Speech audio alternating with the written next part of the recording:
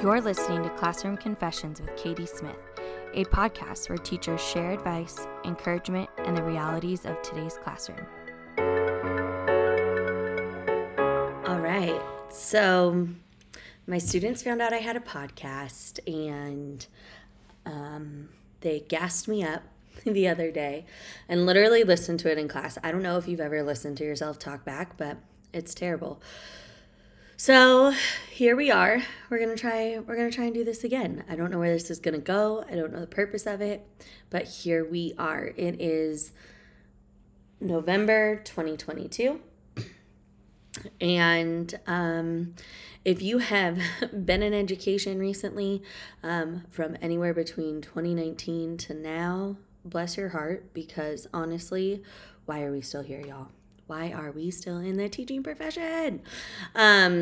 We have seen everything from full online learning to hybrid learning to kids coming back to school and acting a fool to now what I'm learning after talking to my teacher friends is parents are now our main focus this year. But here we are, 2022, 2023. I don't think education's ever going to be back to where it was, but let's start us off with our rose, thorn, and bud like usual, and then we'll get into the current state of education. So my rose this week is I got to go see Hamilton. I've been dying to see Hamilton. I bought the tickets around Prime Day. My sister-in-law gave me a monetary amount that I could spend, and so I spent that. And I regret it. I wish I would have bought lower seats. We were all the way up in the balcony, and Hamilton was absolutely amazing, and I don't regret going, but I wish I would have spent more money on my tickets. So next time, we're spending money on the tickets.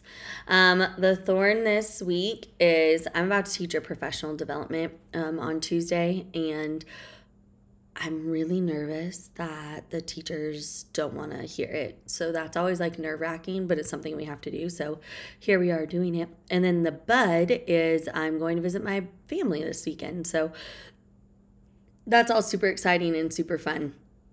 All the good things that are going on with me. But let's get into the state of education. So I have been a teacher for 10 years, and I started my teaching career at a charter school. So I got my teaching credential in California for single subject social studies, and that was in 2013. At that point, there were very few jobs in California, just because of the recession and the RIF and bringing teachers back. And I got a call from a charter school in Las Vegas. My credential coordinator and mentor said, you have to do it. So I did it. And I ended up in Las Vegas teaching at a charter school called, I don't know if I can say actually, taught at a charter school, Lower SES Community. Was there for 4 years, moved to the Clark County School District, taught at a school in an affluent area for 4 years, and then a new middle school was being built, so lost my job at that middle school, got a job at the new middle school, and absolutely love it. Admin is super supportive and absolutely obsessed with them. But even though I'm obsessed with my admin and I love my job and teaching kids is amazing, teaching kids is also very, very difficult.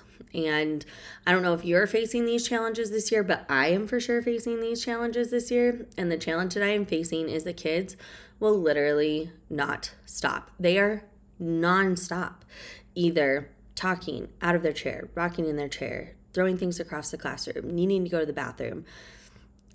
It is incessant. And I don't know why this class more than last year's classes. Even this year's kids were like, well, do you like us or last year's kids more? And I said, last year's kids. And they said, well, why? I said, because they at least attempted work and sat down and did what they were supposed to. And maybe part of it is because we had the mask mandate and social distancing was still in play. I don't know what the thing is, but last year's kids would at least come in and sit. They might not have worked, but they came in and sat and were quiet and whatever. But this year's kids are just nonstop needy, and we are in 8th grade. 8th grade, and they are nonstop needy, and I just can't. This is why I didn't teach elementary school. I can't with the neediness. It's also I don't teach 6th grade normally because they are too needy for me. But here we are in 8th grade, and all of the neediness and all of the attention they need is Absolutely mind-blowing. So I am feeling way more exhausted and way more burnt out this year of teaching than I think I did during COVID when we were teaching online. And I don't know why that is. I don't know if it's the kids. I don't know if it's the commute. I don't know if it's being in person. But definitely the burnout feeling is way stronger this year. Another thing that I'm running into this year, more so than other years, is parent emails.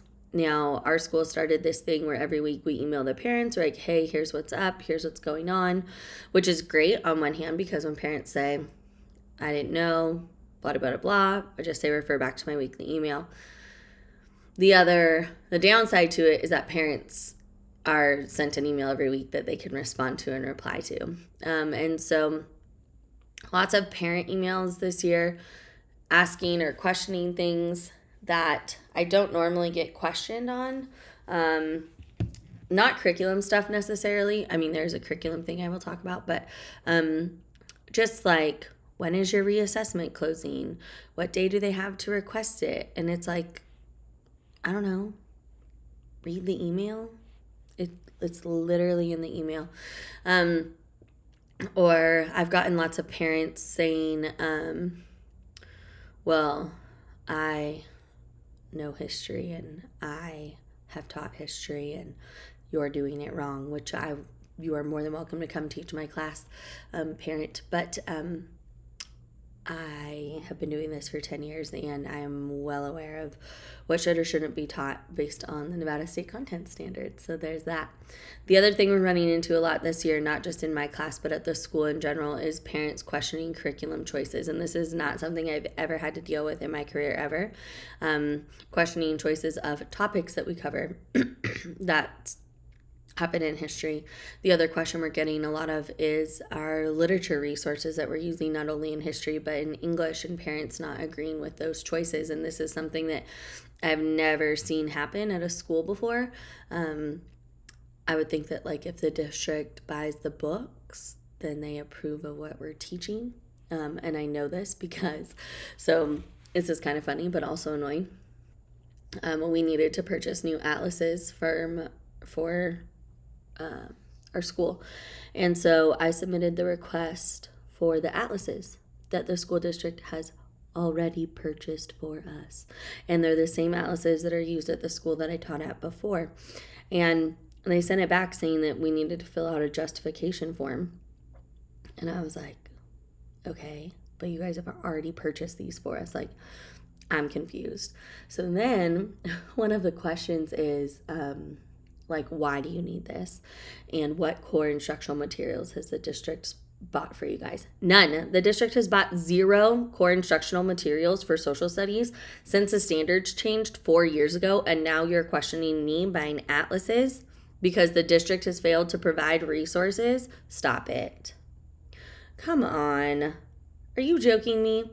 The atlases that you already approved a purchase for, that we already have on our campus, that we are already using with our students, you want me to fill out another justification because the school district still has yet to provide social studies resources for standards that were adopted 4 years ago?